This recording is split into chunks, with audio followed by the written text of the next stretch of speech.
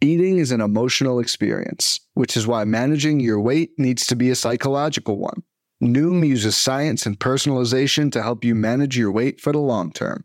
Their psychology-based approach helps you build better habits and behaviors that are easier to maintain. The best part? You decide how Noom fits into your life, not the other way around. Sign up for your trial today at Noom.com. That's Noom.com to sign up for your trial today. Before we get started with tonight's episode of Benched with Bubba, I want to talk to you about rotoballer.com, proud sponsor of the show. I do my written content over at rotoballer.com, and this podcast is a part of the Rotoballer Radio Network. So I want to let you know that football season quickly approaching with you guys. Win big in 2021 with rotoballer.com's NFL Premium Pass. Are you ready to dominate your season long in DFS leagues? Rotoballer's NFL Premium Pass and Draft Kit include rankings, projections, and cheat sheets for all formats. Get exclusive draft articles, DFS tools, lineup optimizers, and premium Slack chats. Join in on the winning and take 50% off any Premium Pass. Use promo code BUBBA, B-U-B-B-A, for another 10% discount. Just visit rotoballer.com/radio, sign up today, and start rotoballing like a boss.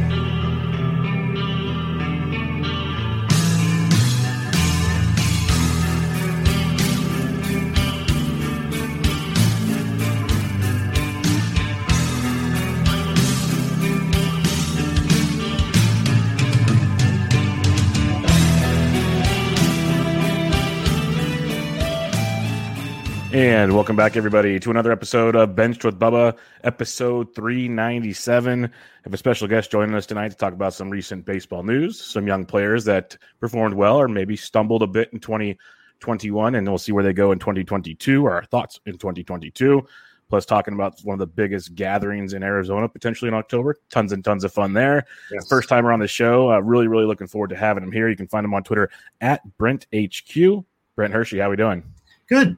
Bubba, how are you? I'm excited to be on here too. I know my colleague Ryan has been on once or twice, Bloomfield, and I know some of the other guests and such that you have. So honored to hang out with you for a bit here and chat some ball. Yeah, I'm glad you were able to join me. Ryan is a great friend. I can consider him a friend. We've talked many times on and off the air. Yeah. One of the good ones out there, as you obviously know. So for sure. Big fan of Ryan. Before we get too deep into this, obviously you're the GM content manager over at Baseball HQ. Yeah. You're on the Eyes Have It podcast with Chris Blessing. Right. Plus much more going on. So why don't you let everybody know what's going on at Baseball HQ? Sure. For those who aren't familiar, we're a baseball, fantasy baseball website, subscription based, started by Ron Chandler about 25 years ago, amazingly. So I'm my duties there are primarily content related. With my partner Ray Murphy and we handle all the day-to-day goods, but I work a lot with the writers and the content part of what goes up on the site every day. We're kind of in the middle of it now and just starting to get ready for one of our other big projects, a couple big projects coming up in the fall. One, which you mentioned, is First Pitch Arizona. The yearly conference, the 3-4 day weekend out in Phoenix that we do every year, except for when COVID rears its ugly head. So we had to miss last year, but we're excited to get back. This year, the dates are October 14th through the 17th. Listeners can find out more information, how to register, get an idea and a feel for what we do there at the baseballhq.com website. You'll find links there. But it's a great time. We bring in all sorts of media folks, content providers, as well as invite just regular fantasy baseball nuts there to basically break down and talk about the seasons that's passed, the trends happening for the seasons coming up. There's strategy sessions. There's player breakdowns. We obviously are there for the Arizona Fall League, So there's a lot of prospect talk, and we always have 3 or 4 games at the parks as part of what we offer there for the weekend. We also do some drafts. Greg Ambrosius from NFBC hosts some NFBC drafts that happen for 2022 in this case that play out. Everyone loves drafting, of course, but it's a great time, great camaraderie there between all of the attendees, all the speakers from all kinds of different sites. And it's just I could go on and on about that, obviously, for a while. But the dates this year are October 14th through the 17th, and folks can find out more information at baseballhq.com. The other big fall project we always have are the books that we do, primarily the Baseball Forecaster, which is more well known. And just today, Ron Chandler, Ray Murphy, and I were on one of our calls that happen about once a week or so this time, kind of starting to lay the groundwork for the types of any changes we're making to the book this year, beginning to line up preliminary details about that.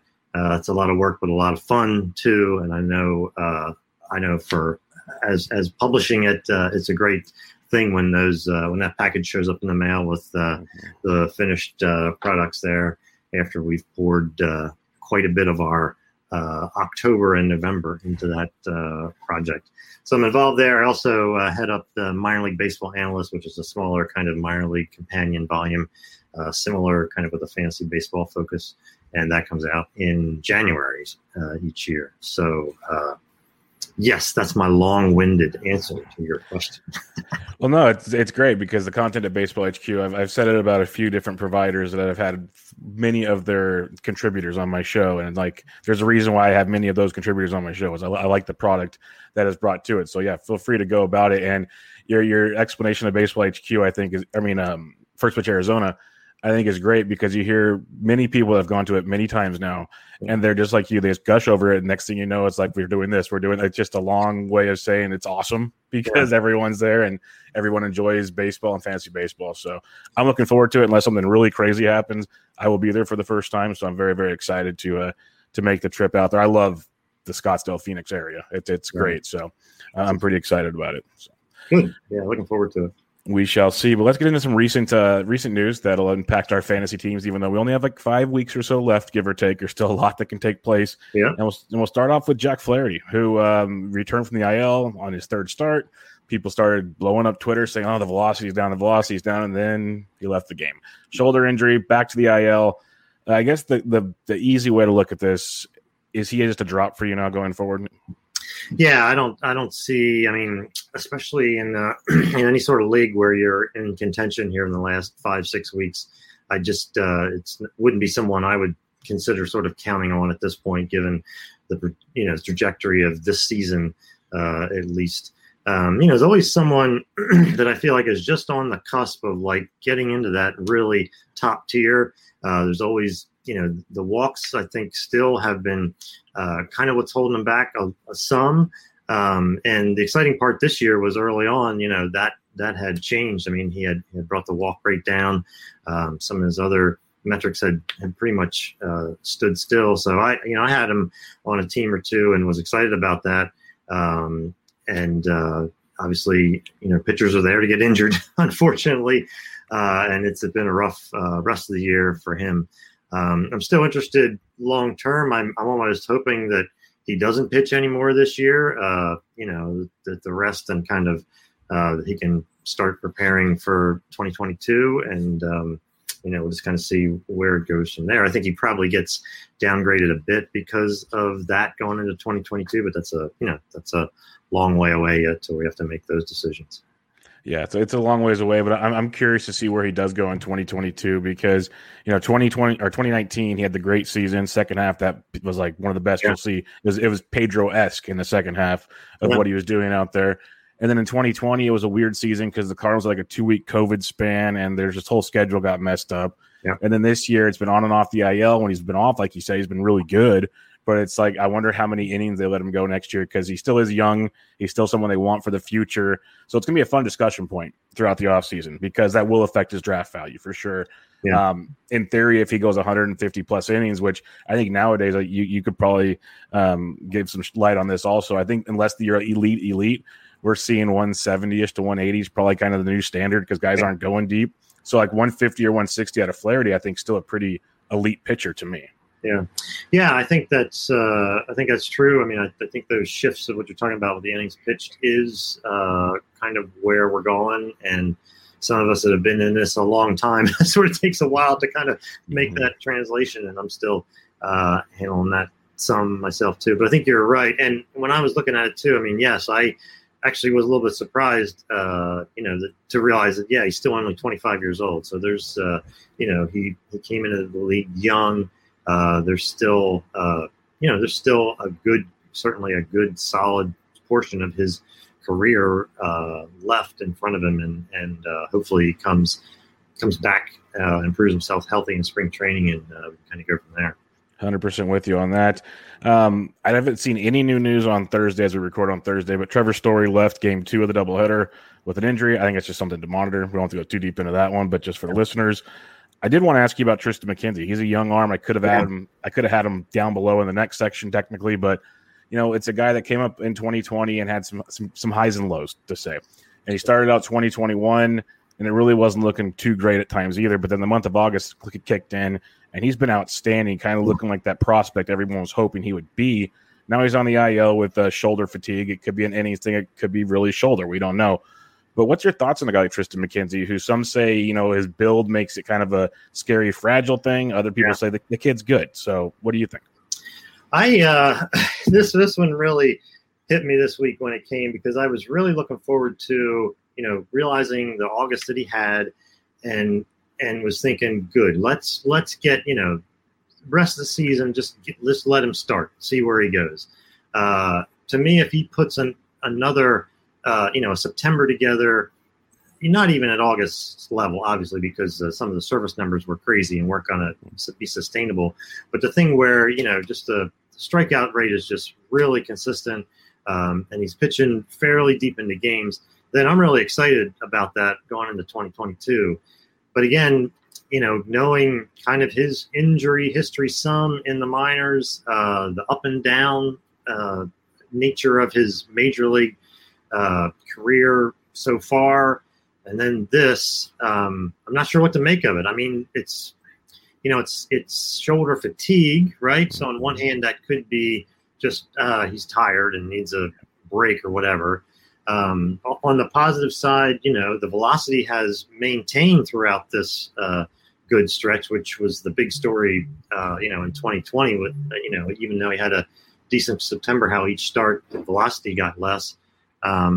So I'm still not quite sure what to make of it, other than I'm not overly. I mean, it's not a positive thing for him because of all the inconsistency we've seen so far.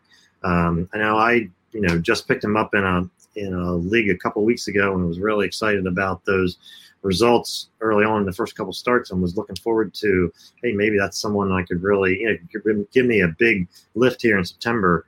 Now I think the Cleveland team will be really. I think they'll probably take it easy with him for sure, and that's obviously going to affect us on the fantasy side. Yeah, I'm with you. They have no reason to rush him back. That's for sure, because they want him for the future. They're not going anywhere this year. If anything, the way they run their team, they probably want to keep losing. So that's something to think about as well. So it'll be quite interesting to see what we get out of McKenzie the rest of the way. Savale's rehabbing. Bieber, maybe we see again. I don't know. I don't think we do, but we'll see. So, right. It's hard. Very interesting. And I think a lot of these guys will be on that Cleveland team will be really interesting next year because of the talent level and what some of them have done in the past. But there will certainly also be some added risk there because of the injuries that a couple of them have gone through. Most of them have gone through, frankly. Yeah, most of them. Yeah, police act to boot. So it's been an interesting one for sure. Another guy coming back from the IL, Matthew Boyd, who There were signs at times in recent years that this guy was going to finally take that term, and then this year it just really hasn't been there. But he's returning from the IL on Sunday. We know that this late run here, wins are so hard to come by, strikeouts are hard to come by. Boyd gets strikeouts. That's one thing he does. And you'd figure they're going to try to run him out there and get some good innings in before 2022. Is he a guy that would interest you maybe in September, or is it strictly like matchup dependent? I think it's probably more matchup dependent, partially because of the injury, and partially because I'm not totally sold on Detroit team. Now, they've been playing better for sure. But again, just depending how, I'm a little, I'm not gung ho for Boyd. Let's just say for the rest of the way. There's a couple. I think I have him on a DC team, and where I'm going to need to kind of fill him in because of some other injuries I've run into, and we'll just have to see. I think you're right in the sense that because he's been out so long, they will kind of give him some starts throughout the end of the year just to get those innings in, and rather than have him sit out, but. On the other hand, too, they don't have a whole lot to play for.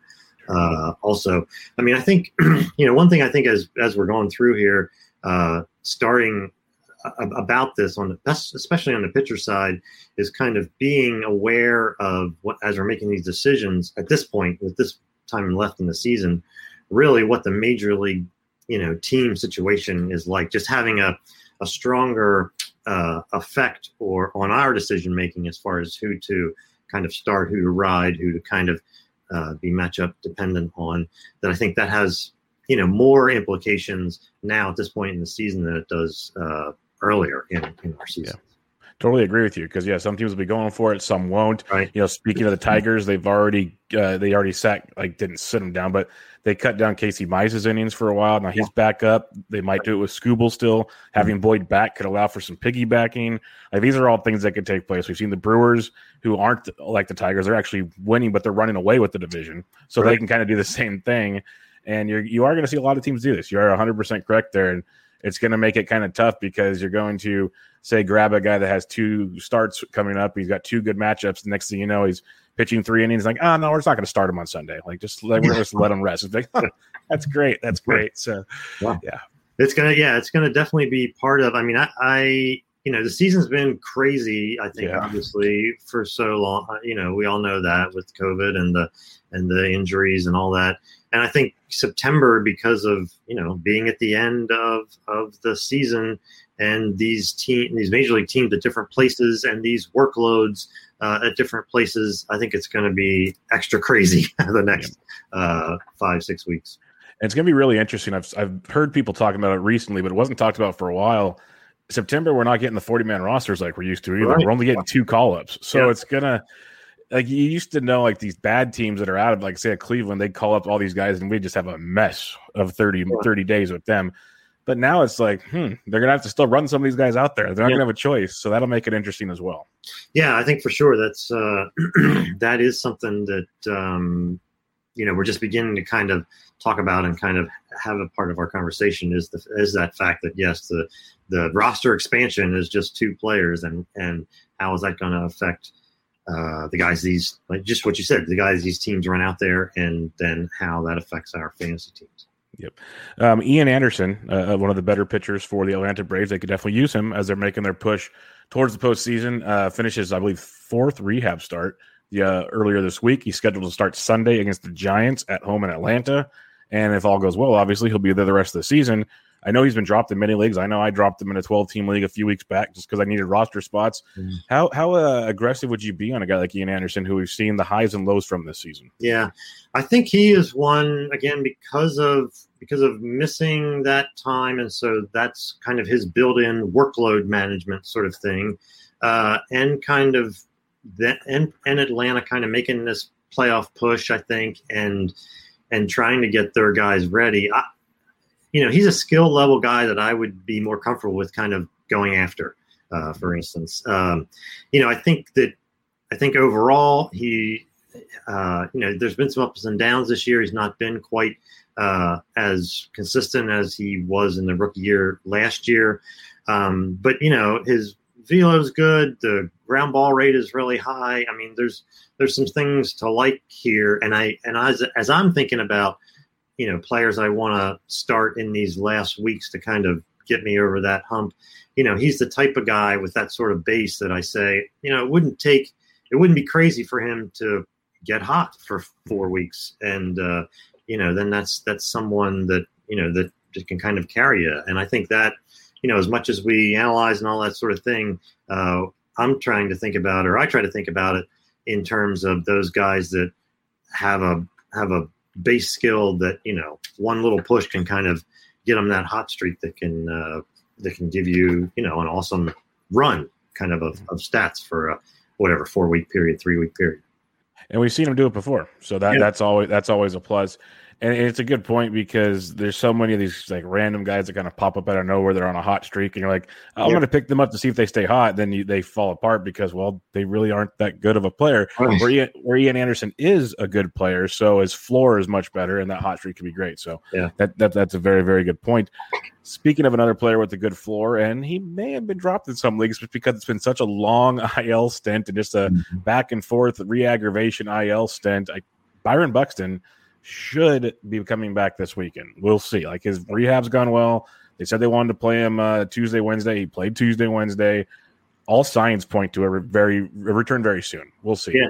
But you follow prospects, so we all know Buxton was one of the big ones back in the day, and he's finally kind of hit that peak, but not really with the legs as much as with the power all of a sudden. Yeah. So what's your thoughts on Buxton maybe for this season and going forward, just because the injuries are still there, which is very, very frustrating? Yeah, no, for sure. I mean, I think about for the end of the season here, he's someone I'd be very interested in because he had the crazy good start. Yes, it's more power than what we thought, but we'll all take that.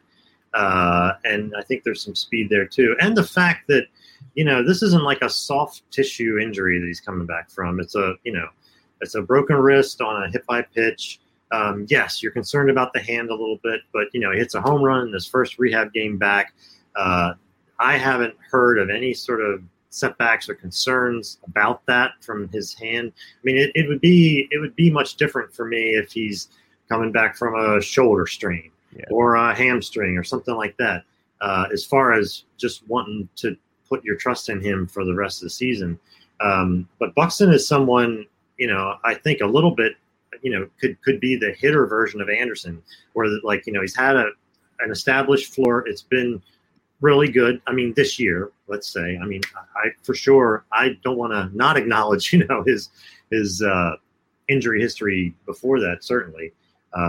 But I think that it's someone that that could get hot and really help in some categories. And I think, because of his defense, the Twins are going to play him basically. Even though they're out of it, I think they are aware of kind of they certainly are aware of the missed time and just the continued reps that I think for Buxton at the major league level like that.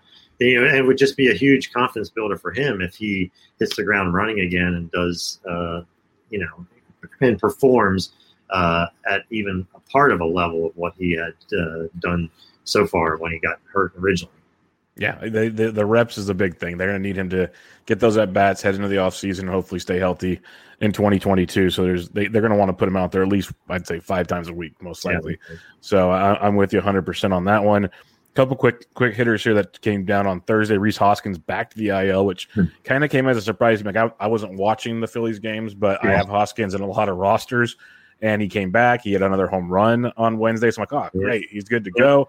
And then that news dropped. I'm like, what in the world? It's his back. He can't move. Like, he can't feel the position is what it comes down to. Yeah. So you're a Phillies guy. What have you heard about like the situation? Is it just going to be like maybe another 10 days, or is this worse than people think? Before I saw that note that he went back in the DL a couple hours ago, I was a little worried with what I read about basically in some of the local stuff here about that he was going to need to that they were going to need to nurse this groin issue. It was originally a groin issue kind of the rest of the season. So, and that, that kind of made sense to me because he came back Sunday, hit a home run. They were off Monday. and they played Tuesday, and he sat Tuesday. But they, Girardi and everyone said, "Oh, he's fine. He's fine." And I don't know, my BS detector went up off of that. And then yes, he played last night and hit a home run. But the fact of that they were going to there was some sense of, I don't know, one of the beat writers or something, that it was going to have to be managed throughout the rest of the season. I was like, that's not good. So when I actually heard the news that he went on DL today, was not entirely surprising given the past couple of days of events. I think that they will probably try to push him as hard as they can, like they did here, because they are, they're in this playoff drought. The Phillies are trying to get in there, and so I think that they feel like, and their lineup certainly needs him there.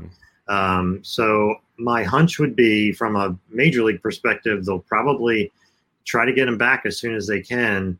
From a fantasy perspective, when he comes back, is he going to be, is he going to contribute like you are expecting him to contribute? I don't know about that, frankly. Yeah. And I've got him a couple of places too. And, loved the home run last night and all that sort of thing. Yeah. But trying to be realistic about it, I don't know. Yeah, I missed the part about they're gonna have to kind of baby it for a while. That is not great to hear at all. Yeah, and like you mentioned, kind of in the Buxton talk, this is more of a soft tissue thing, which again, not good at all. Right. So that doesn't make me feel warm and fuzzy right now. That's for sure. And frankly, I mean, if in a couple weeks they haven't made any sort of move and the Braves are still where they're at and they're out of it, he would be certainly an early shutdown candidate, I would think. That makes sense. Yeah. He's young. They need him for the future. Why risk tearing something or making it worse than it is? That makes 100%. I guess on the flip side, if you're in a deep league, it might be more Brad Miller time at first base for everybody. So have fun with that. That's what they're going to do, I think. Miller's, I don't know. Miller's been decent. He's been decent. I mean, he's interesting, and he's one of these guys that, has been streaky at different times, and plays hard and all that sort of thing. So it's not the worst option. It's not Hoskins level, obviously, but Miller also goes into slumps. But it's not the worst flyer to try out if you're in a desperation sort of, or need to take a chance. It's not the worst chance to take, let's say. Do you think we see Alec Baum back again this year? Because he got sent down, obviously very, very disappointing season for what many had hopes for. But do you think if maybe they go out of it, they say, let's bring him back up and give him another month of at-bats? I think that's the most likely situation. The most likely scenario that he would be back is that they would be out of it. They would say, let's just try to get him some positive major league at-bats. I think if they somehow make a move and get close to the Braves and they're kind of in it, I don't know that they go back to that. Well, it's the Bohm thing is just it's an odd sort of thing. Yeah. Because what we saw last year, like all the hard hit metrics and all this thing, and then it just disappeared this year. And it's just someone, because of the minor league work I do and the opportunity I get to go to see minor league games. I've seen him kind of up through the minor leagues, and this was just such a surprise to me. This sort of slump for him because, beginning of this year, coming into this year, I was touting him as someone. I never quite believed in the defense, and that doesn't totally surprise me. But I thought I had seen kind of a maturity in him that the defense wouldn't affect the hitting and the hitting wouldn't affect the defense, but it all did that. Watching him closely this year, he got frustrated visibly for both ends of it not working, but also like he was someone that I thought, the hard hit stuff has been good. He's pretty good bat the ball. He's not like, he's built like a big slugger, but he doesn't hit yet like a big slugger.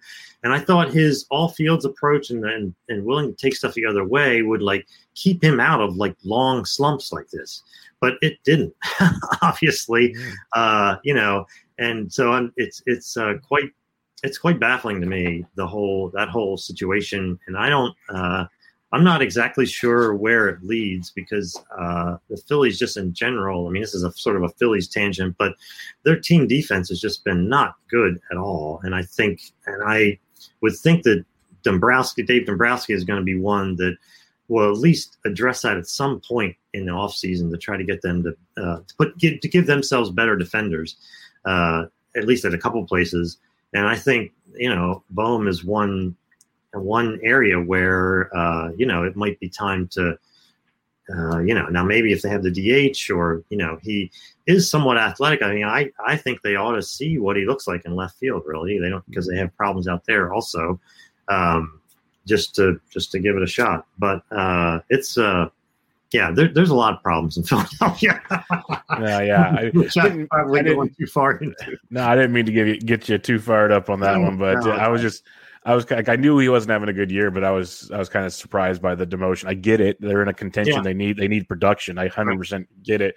I was just like, man, what he did last year compared to what he's doing this year. Like you said, I'm not a prospect guy, but I follow a lot of you guys that do cover it, and the hit tool is really never one of the questions about Alec Bohm. So it's just like, whoa, what just happened? Yeah. And I mean, but to take it back to fantasy, we draft Bohm for our teams thinking one thing, and we draft Hoskins, that sort of thing. So it kind of, that's sort of the approach that we take, especially with our minor stuff, our prospect stuff at Baseball HQ, is trying to always be looking at it through that lens, and helping readers and subscribers know and communicate that stuff, trying to do the translation for people or along with people as much as we can. But then, we think we have folks like Bohm figured out, and he totally blows it. So, whatever. Yeah. What can you do, right? That's just part of the game, which makes part of the fun. I would like to guess, us that try to give advice for fun for this fun game we play.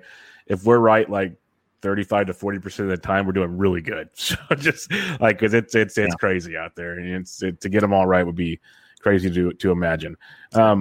Couple other bits here. TJ Anton returned for like 1 day. Tommy John surgery. That's a bummer. I hope we get to see him in 2023 be the TJ Anton we were hoping for. That would be good.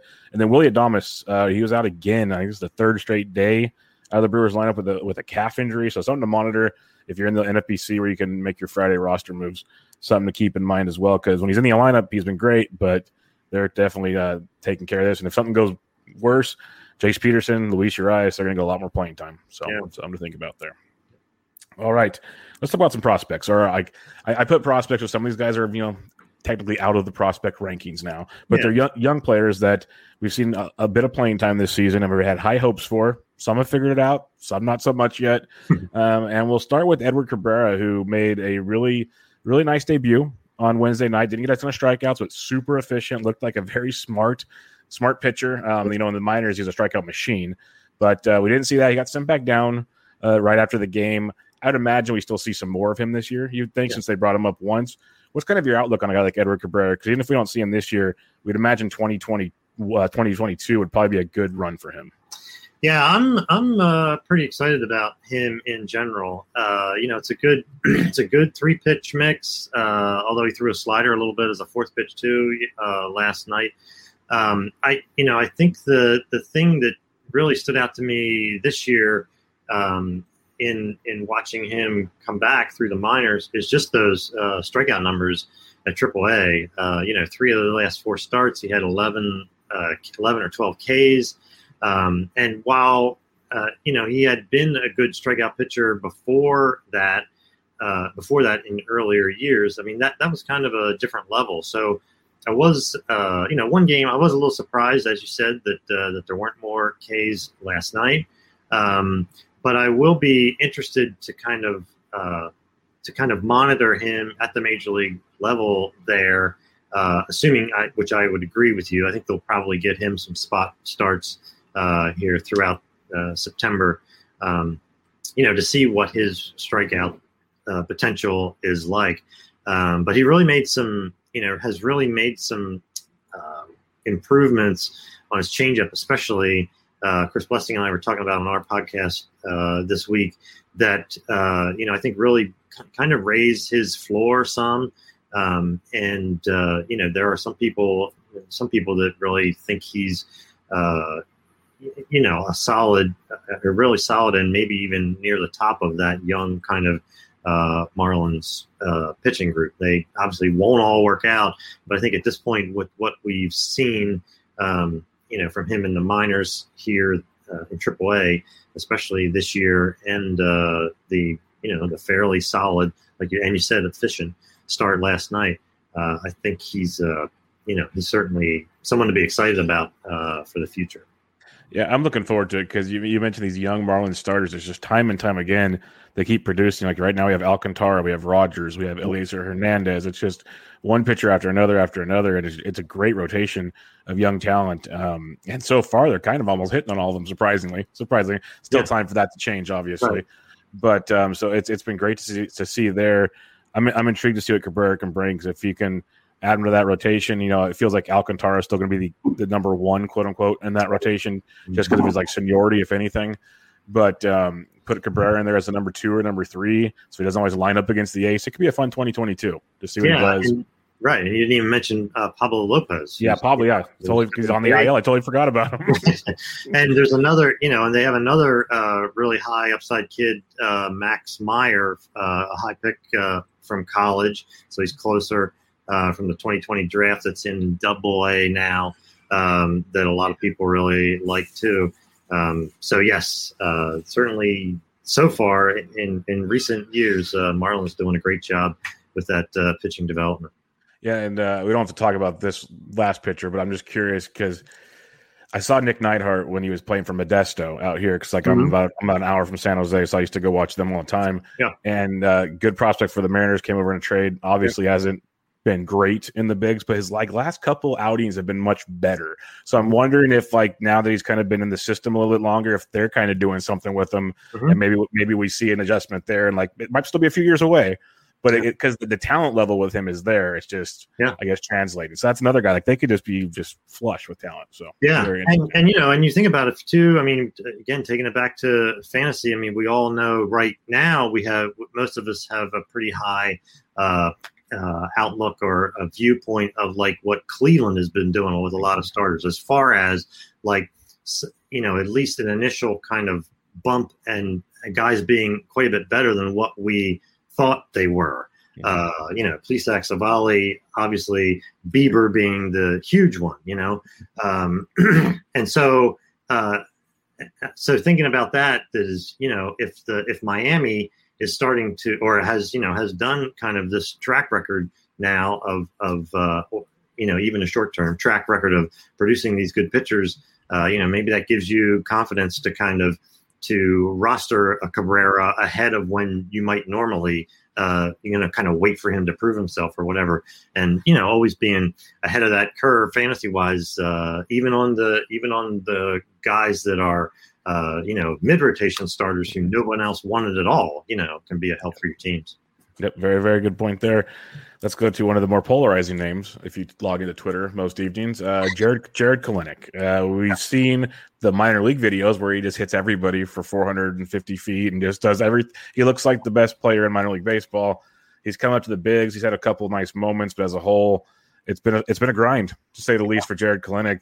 What's your thoughts going forward from him? Because the talent is obviously there, but it is not clicking at the moment. Yeah, I mean, I don't know that. I don't know that for me, thinking about him for 2022 has changed a whole lot. Just because, again, it's happened twice. He's been a little better on this call up, but it's still on the second time he's called up, but it's still not clicking.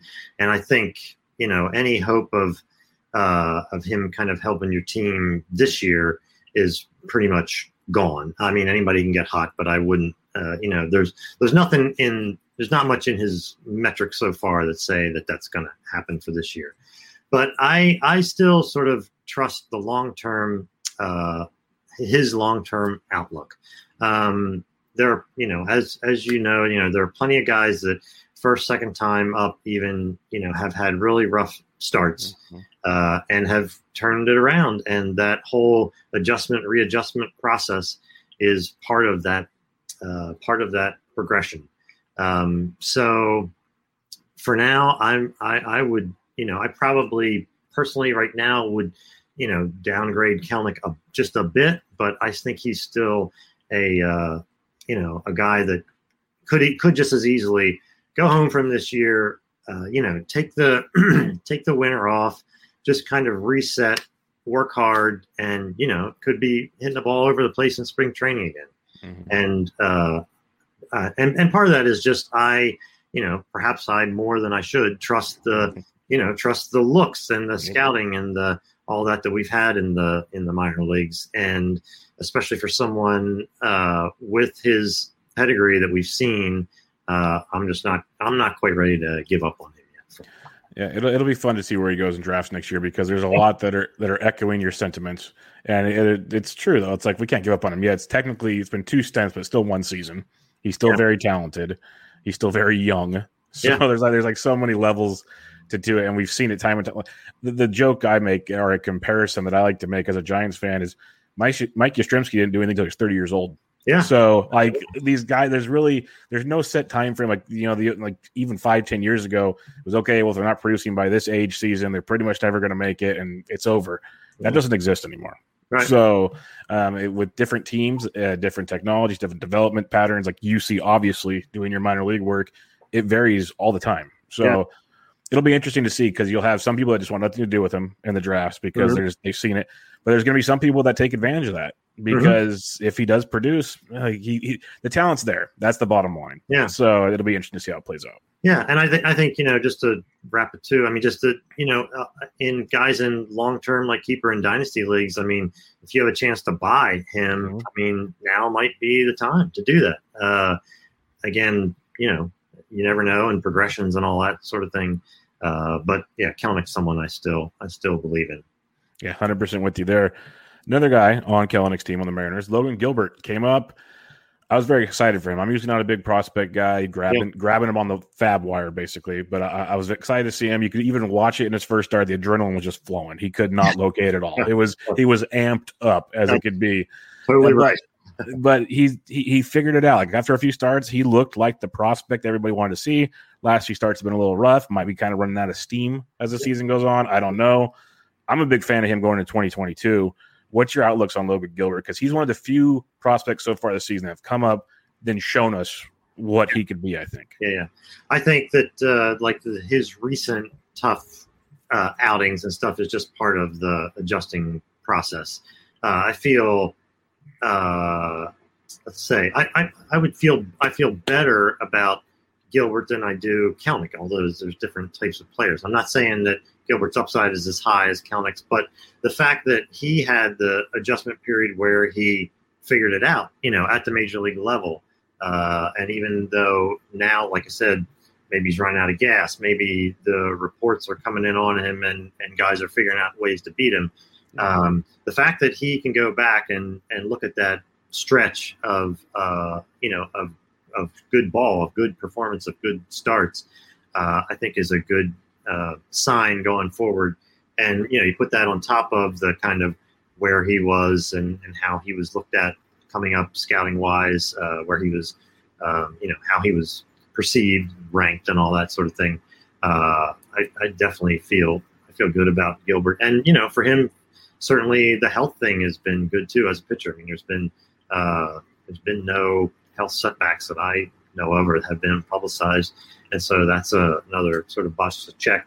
So I think, this experience for him, rookie season, maybe a little rough start, better middle, maybe a little rough at the end, is just part of the progression. Yeah, totally makes sense on that one. Let's talk about a guy with a rough start that looks like he might be figuring out too, is Chris Bubic of the Kansas City Royals, drafted highly a couple years ago. And he's been very, very good of late striking out guys. He's facing very good competition, so they can't even say it's just the weekend, AL Central. No, he's faced like the White Sox and the Astros and some good teams. So I like what I'm seeing from him. Is this kind of a fluky deal, or do you believe might be something we kind of see going forward? I still need to I still need to see some more out of Bubic. I wonder about I still don't quite believe in the high strikeout rate that he's done in the past couple starts. I want to see that kind of maintained longer. And, and I think there's some walk issues there too that I would prefer to look at. So Bubic is someone that, we're definitely seeing a good stretch in August, but I feel like the bar was low, and I'm for whatever reason there's some other Kansas City pitchers I like better, and maybe when I get into the book and in the off season and do all the research, I'll find some things that change my mind. But for right now, he's not a target necessarily for me. Although, being 23, really young, I mean, there's lots of time to develop that too. But he's not a target for me right now. Yeah, the Royals are close to making some fun stuff happen there with when they kind of sold off, and then they picked up all those draft picks. Yeah. They did very well getting a lot of college ready pitchers. So we'll see how that one plays out. Yeah. Arizona Diamondbacks Tyler Gilbert 3 starts ago, first career start in the bigs, nearly 28 years old now, and he threw a no-hitter. Yeah. And I try not to put too much cold water on it, but if you broke it down, not a lot of swing and misses, a lot of pitch to contact. Like the BABIP was it was great. No hitter's a no hitter. Not going to discount that, but it was one of those you basically got through this and got through it. It's been his last 2 starts have been okay. Nothing special jumping off the page. I know I saw you you've seen him in the past, and you had a big report on him before. What's your thoughts on Gilbert? Is this more of a pitch to contact guy, or is there more to it? Yeah, he's a pitch to contact guy. I could echo pretty much everything you just said about that no hitter. I mean, it was, as much as a no hitter can be fluky, it was fluky. As far as in terms of that result was far and away above any sort of skills that I've seen in the minors coming up, or that he's exhibited this year. I mean, it's a wild story. When I saw him, he was with the Phillies as a starter. They, after only a couple of years, moved him to the bullpen, where he pitched for them, the bullpen in the minors up through AAA. And then for whatever reason, the Diamondbacks, when they picked him up this year, put him in the rotation, and he's done, he did well at Reno, and he's held his own here. But I think for fantasy purposes, I mean, he's really just a number 4, number 5 guy. I mean, he's going to have some, he's going to have some good starts. I will go out on a limb and say he'll never pitch another no hitter, but there'll be starts that he would help you from a fantasy perspective. But I think there'll also be some blow ups too, and I'm not sure. He's a deep league guy, possibly, that you could play with some matchups, like say end of this year, next year. But it's nothing that that I would say is a Diamondbacks building block for a rotation. 100% with you. I'm in need of strikeouts in a lot of leagues. He's not near the top of my list, so that's definitely one of those. But yeah, a no hitter is a no hitter. I won't take that away. But man, look at that StatCast page. It just screamed, I wish I had your luck sometimes. Yeah. Justin Steele of the Chicago Cubs, when he made his first start, they're going, bullpen guy is what it is. But I started looking at him more after another start. I'm like, okay, they're going to keep him in the rotation now. Yeah. Let's see what they got. It's got some strikeout upside, and we've seen some decent things in the minors. What do you think when you look at Justin Steele? I'm gonna watch Steele kind of from afar right now, and again, maybe this is my scouting sort of pedigree or scouting bias, but it's not someone I heard a ton about coming up through the minors. Similar to you, kind of dismissed him when they first brought him up, and since then I was like, oh, okay, maybe I'll take another look. But again, given where the Cubs are, given that home park, all that, I'm not rushing out to kind of pick him up. I'll take a look. I'll take a look once the season's over. If he stays in the rotation and holds his own for the next 5-6 starts, then I'll take a deeper look kind of at Steele. But for right now, it's not a name that's jumping off the page at me. All right.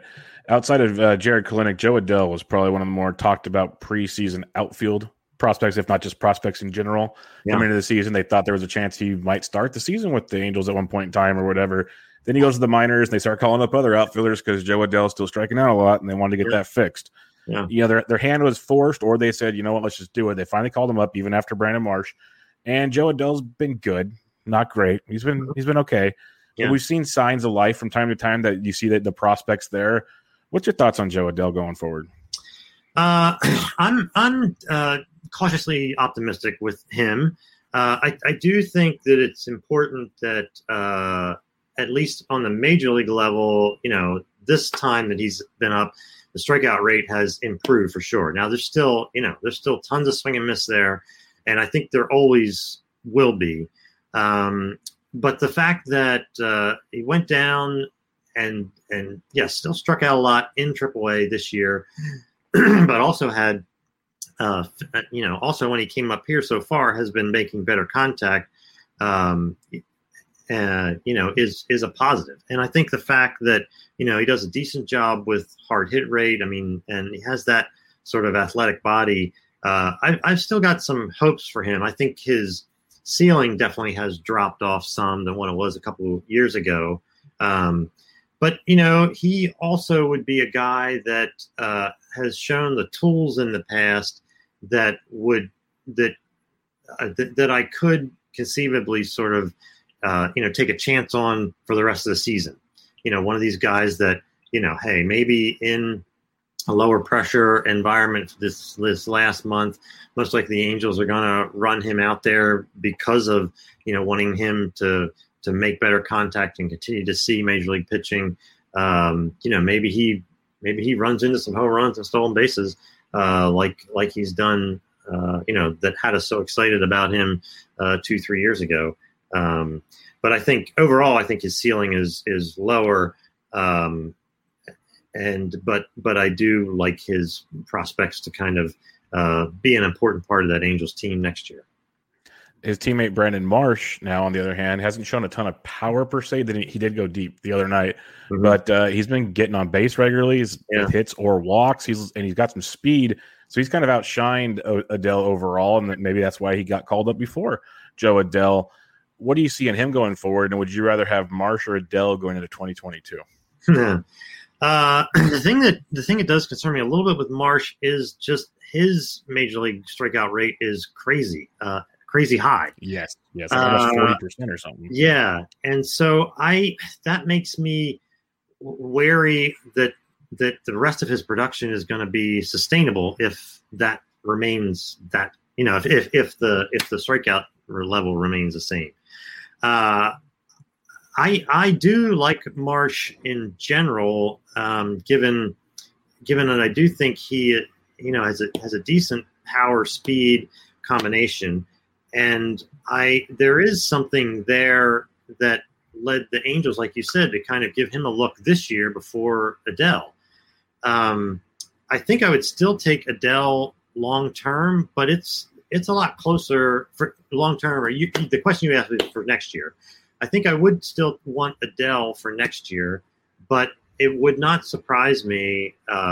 It wouldn't be surprising to me if Marsh was the one that worked out better kind of next year, and maybe even it's not out of the question that he could have a better career. That's I would still put my money on Adell for that, but Marsh I think is better than what we thought at one point.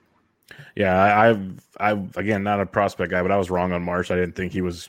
I thought he was just out there to kind of fill some time for Joe Adell to get there, and he's proven me wrong. He's played very, very well this season. So and as and for you and me, that hair is just I'm jealous. I'm thoroughly jealous. I've been jealous for a long, long time of those people. Yeah. But he's something special. That kid, he's a great ball player and a head of hair. I tell you what, it's ridiculous. Another guy's got a full head of hair and just got called back up on Thursday because Hunter Renfroe went on the bereavement list. That is Jarren Duran, who, man, it looked like right when he first got called up, we had something here. And then it slowed down. And for some reason, they were not playing them versus lefties, who we hit just fine in the minor leagues. Yeah. That bugs me all the time, period, but I don't want to go on that diatribe. Yeah. But what's your thoughts on Jarren Duran? Because, again, similar to Clinic and these guys, the talent level's there. He's just not producing that first time around. Yeah. I was really, let's say from a talent level, I was really behind Duran and thought that the changes he made and the power he added, and the fact that he, word was this was, started at the alternate camp last year. The fact that he showed it in spring training, the fact that he proved that same sort of output level at AAA, I thought that this could well be one of these minor leaguers that actually hits the ground running. Because that to me is like the one of the most difficult parts about the whole prospecting sort of thing is trying to figure out that holy grail of kind of who's going to struggle once they get called up to the best. It's such a big jump. Yeah, facing the best opposition in the world, and who's going to struggle and need some adjustment time. So anyway, I thought, well, maybe here's a shot at someone like Duran, who proved it at those levels that could do that. The thing that was curious to me is what you sort of alluded to, is that I thought, given the Sox's needs and where they were at as a team and kind of in the running and all that, I thought if they brought Duran up, they would plug him in at center field and he would be the center fielder. And so when that didn't happen, then I wonder what, did I miss something else? And I think, it has a lot, an important part. I think that's an important part of us trying to figure out who's going to produce and not is how the major league teams handle that. And we sort of alluded to this with the Phillies with Bohm and stuff, is, putting these young guys that are just getting their feet wet, again, facing competition not like they faced at all in any other setting, putting those guys in position for them to succeed and having confidence that they will be able to handle what you throw at them, kind of thing. And so the fact that, like Bohm, they sort of backed off from and sat him for a while and now sent him down is one. And this Duran thing is similar in the fact that they brought him up, gave him a little bit of rope, it seemed to me, at the very beginning, and then monkeyed him around back and forth out of the lineup. I just wonder, everybody, all the players psychologically are different, and that's going to affect different guys different ways. But it's easy to make the jump to say, for someone like Duran, they don't quite have the confidence in me they had enough confidence to bring me up and not to play me every day. What does that mean? All that sort of thing. So all that to say, I don't know about Duran. Yeah, I like the skills and supposedly the adjustments, which are big. A player can make adjustments like that at the minor leagues. I think that's a very positive thing, that this player can do that and figure it out at the highest level. But the fact that I'm not 100% sure that the Sox have shown that they believe that makes me wonder a little bit about his future. Yeah, it was so weird because when they didn't let him go play in the Olympics, let him qualify, not go to the Olympics, I was like, okay, right. That means, hey, we want this guy here to play for us. That's what it seemed like, yeah. It's so weird. It's so, like, if I'm Durant, I'm like, why didn't you let me go to Tokyo then? Like, come on. Like, let me go win what they win, a bronze or a silver, right. I think. Yeah, let me go do that, and then I'll come and talk to you guys and platoon for you. Yeah.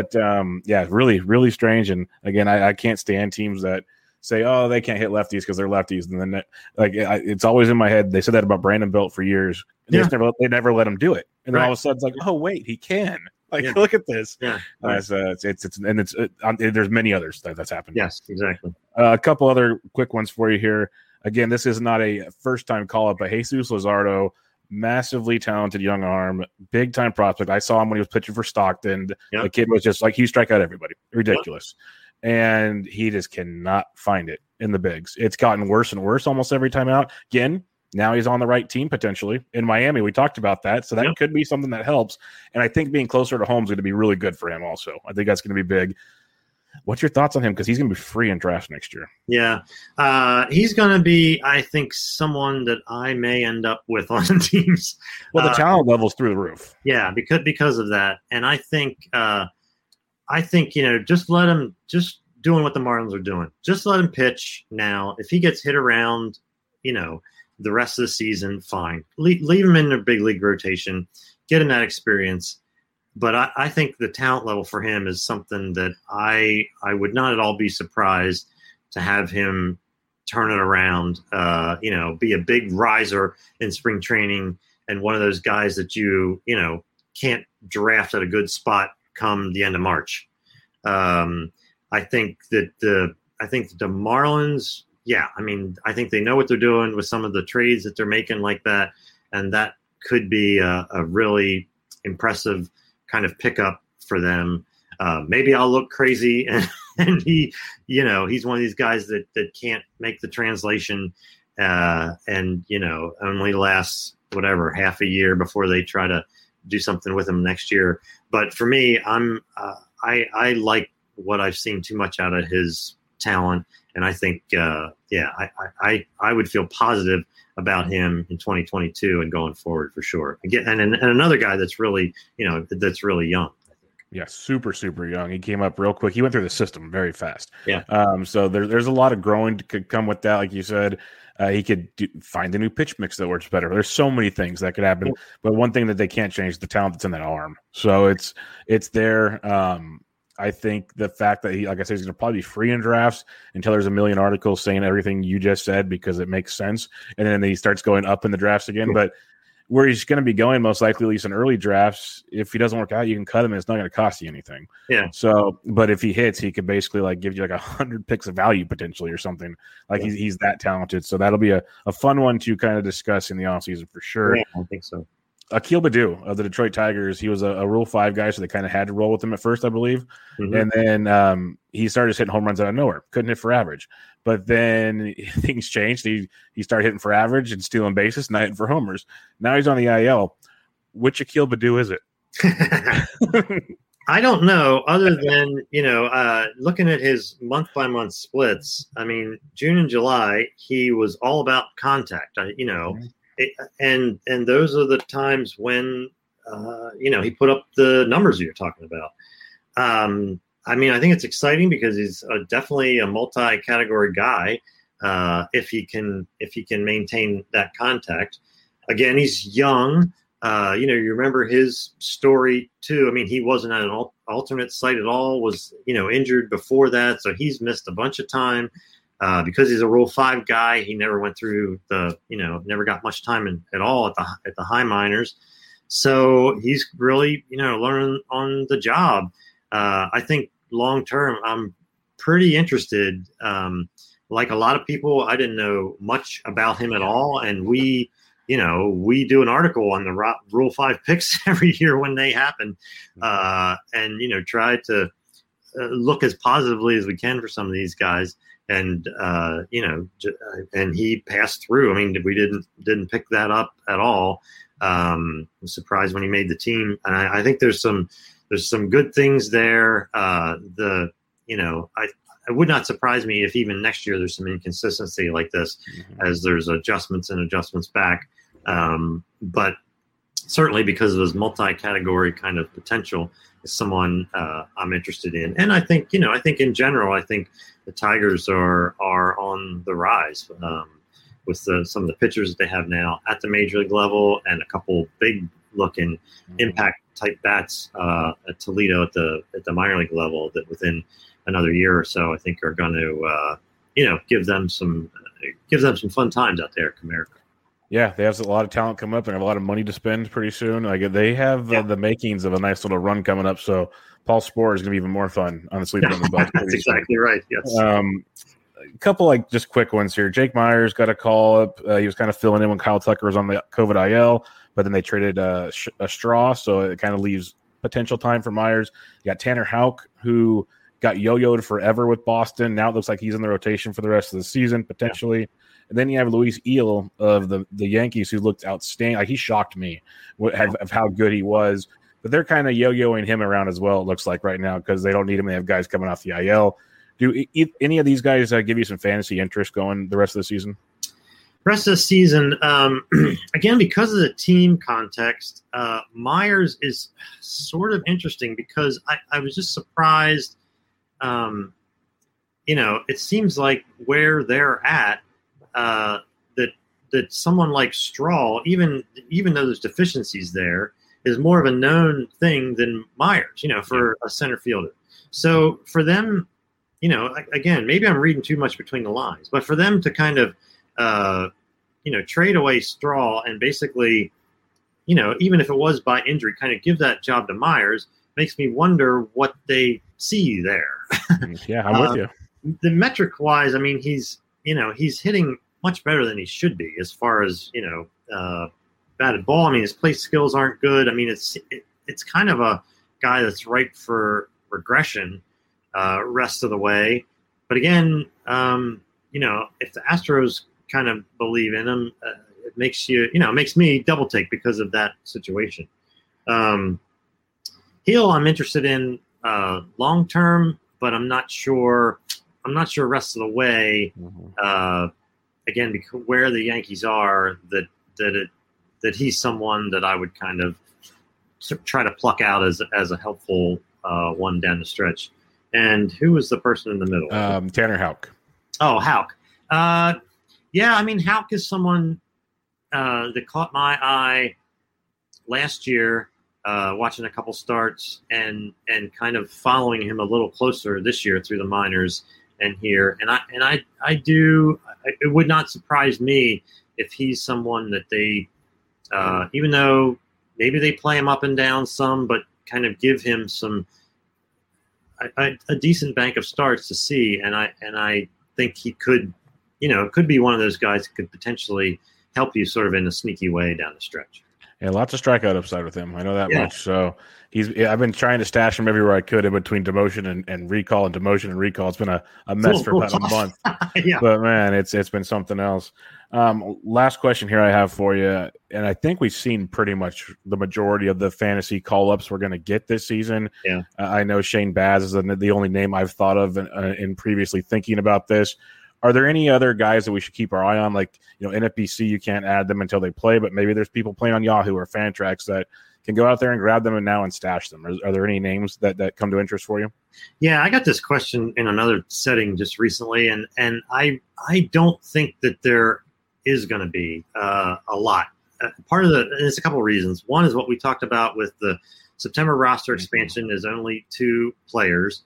And I think that and again, going back to team context, this could be a team context issue, is that a lot of the top sort of prospects that are, ready, Adley Rutschman for Baltimore, Torkelson and Green in Detroit, that are ready and could make some impact are on these teams that are out of it. And, it is what it is. Teams are playing under the rules of the CBA and, don't want to start their clock and all that sort of thing. So I think with those couple things combined, that we're going to see less significant call-ups of minor league guys, of top minor league guys than we would other years. Where in other years, you might reward Torkelson with 2 weeks at the end of the year because he's had such a great year, that sort of thing. I kind of doubt that is going to happen. Although, because of how the Rays deal with it and because of where Boz is at, and because of how they want to get set up for the playoffs, it would, totally make sense for me, from my perspective, to see Boz up and, maybe he's opening for a couple innings. Maybe he's, a multi-inning guy in the bullpen, or maybe they start him. And given how they have developed guys, and again, how much trust I have in what their process is, I'm going to be alert to when they think a guy is ready. Boz could be yes, a strikeout pickup. If they bring him up. Yeah, I like that. And with some of these guys like Torkelson and Green and others you mentioned, hey, they don't get called up this year, but maybe we get to see them in FPAS. So that would be awesome. That's right. Let's see, because there was none last year. So let's see if we get all like an extra special group of prospects there this year. I mean, that's a great point. We're waiting to waiting on the rosters, but that should be pretty soon. Right? It should be. Everything's getting pushed back. I mean, usually it's a couple months out. It feels like at least a month and a half. Yeah, and we don't even have a game schedule yet. Yeah, it's supposed to be coming in the next week or so, which is hampering us a bit. But I wonder if that won't all be revealed at the same time, the schedule, the rosters, all that kind of thing. But you're exactly right that there are a lot of top prospects out there. Julio Rodriguez is another one, obviously, that's high up on a lot of lists that could well be out in the Arizona Fall League, and that only makes our First Pitch Arizona game viewing process even better. Why don't you once again, as we're wrapping things up here, plug FPAS, the forecaster, everything going on at Baseball HQ. Sure. You can find all our stuff at baseballhq.com. We're a subscription site, but we do run free articles once or twice every week to give those non-subscribers just a sense of what we do there. You can find on the website, you can find information about First Pitch Arizona, which is the weekend conference we run in conjunction with the Arizona Fall League. This year's dates are October 14th through 17th, and we are looking forward to getting back together there after having to miss last year due to COVID. In September, we start taking pre-orders for the Baseball Forecaster, which comes out in early December and is a look and preparation volume for you for 2022. Extensive player profiles. There'll be research articles. There's a whole encyclopedia of if you're just getting into it, all of these sabermetric metrics and things that we use just in general, as well as at Baseball HQ. We'll also be selling copies of the Minor League Baseball Analyst, which is our kind of prospect companion guide. Again, all of this stuff is kind of looking at this great game through the lens of fantasy and kind of how to help you get an edge in whatever league you're in, your home league, your NFBC league, whatever. And that's our kind of goal. It's what makes it fun. And it's great. It's great talking about, writing about, podcasting about baseball throughout the year. So. Yeah, I recommend checking it out, guys. Brent can't title it this, but everyone that uses it calls the forecaster basically the Bible. So go check it out. It's a phenomenal resource going into draft season. And one thing I do love about HQ, besides just the content in general, is most of us go to Savant these days, look at X stats and all these things. You guys use some of those, but you guys kind of have your own derivative of how to kind of look at expected stats for things, and I think they're very, very useful. Like very, very good tools. They also have the Mayberry method, which I think is amazing. Yeah. And the Babs, obviously, that Chandler does. So lots of ways it'll make you a better fantasy player, folks. I recommend checking it out. Right. But Brent, as always, this was a blast. I really enjoyed our chatting with you. I'm looking forward to hopefully seeing you in October. And we'll have to do this again sometime. Yes, for sure. Appreciate very much the invitation to join you, and definitely hit me up in the future. And yes, we'll look forward to shaking hands or bumping elbows or something out in Arizona. Yeah, we'll see what we're allowed to do by that point in time, but we'll have some fun regardless. But everybody, make sure you check out Brent on Twitter at BrentHQ and check out all the great stuff at Baseball HQ on baseballhq.com. This was Benched with Bubba, episode 397. Catch you guys later.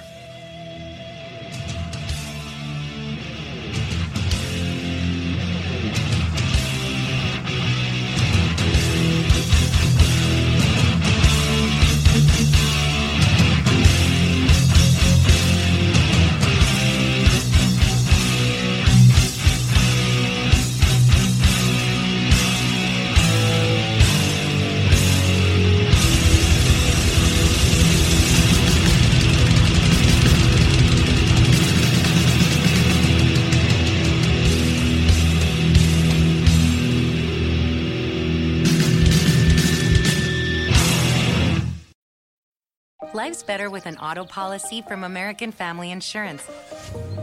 No matter what dreams you're driving towards. That's because our expert agents will make you feel totally protected with the right auto coverage at the right price. You'll also save up to 23% when you bundle auto with home. American Family Insurance. Get a quote, find an agent at amfam.com. Products not available in every state. Visit amfam.com to learn how discounts may apply to you. American Family Mutual Insurance Company, SI, and its operating company, 6000 American Parkway, Madison, Wisconsin.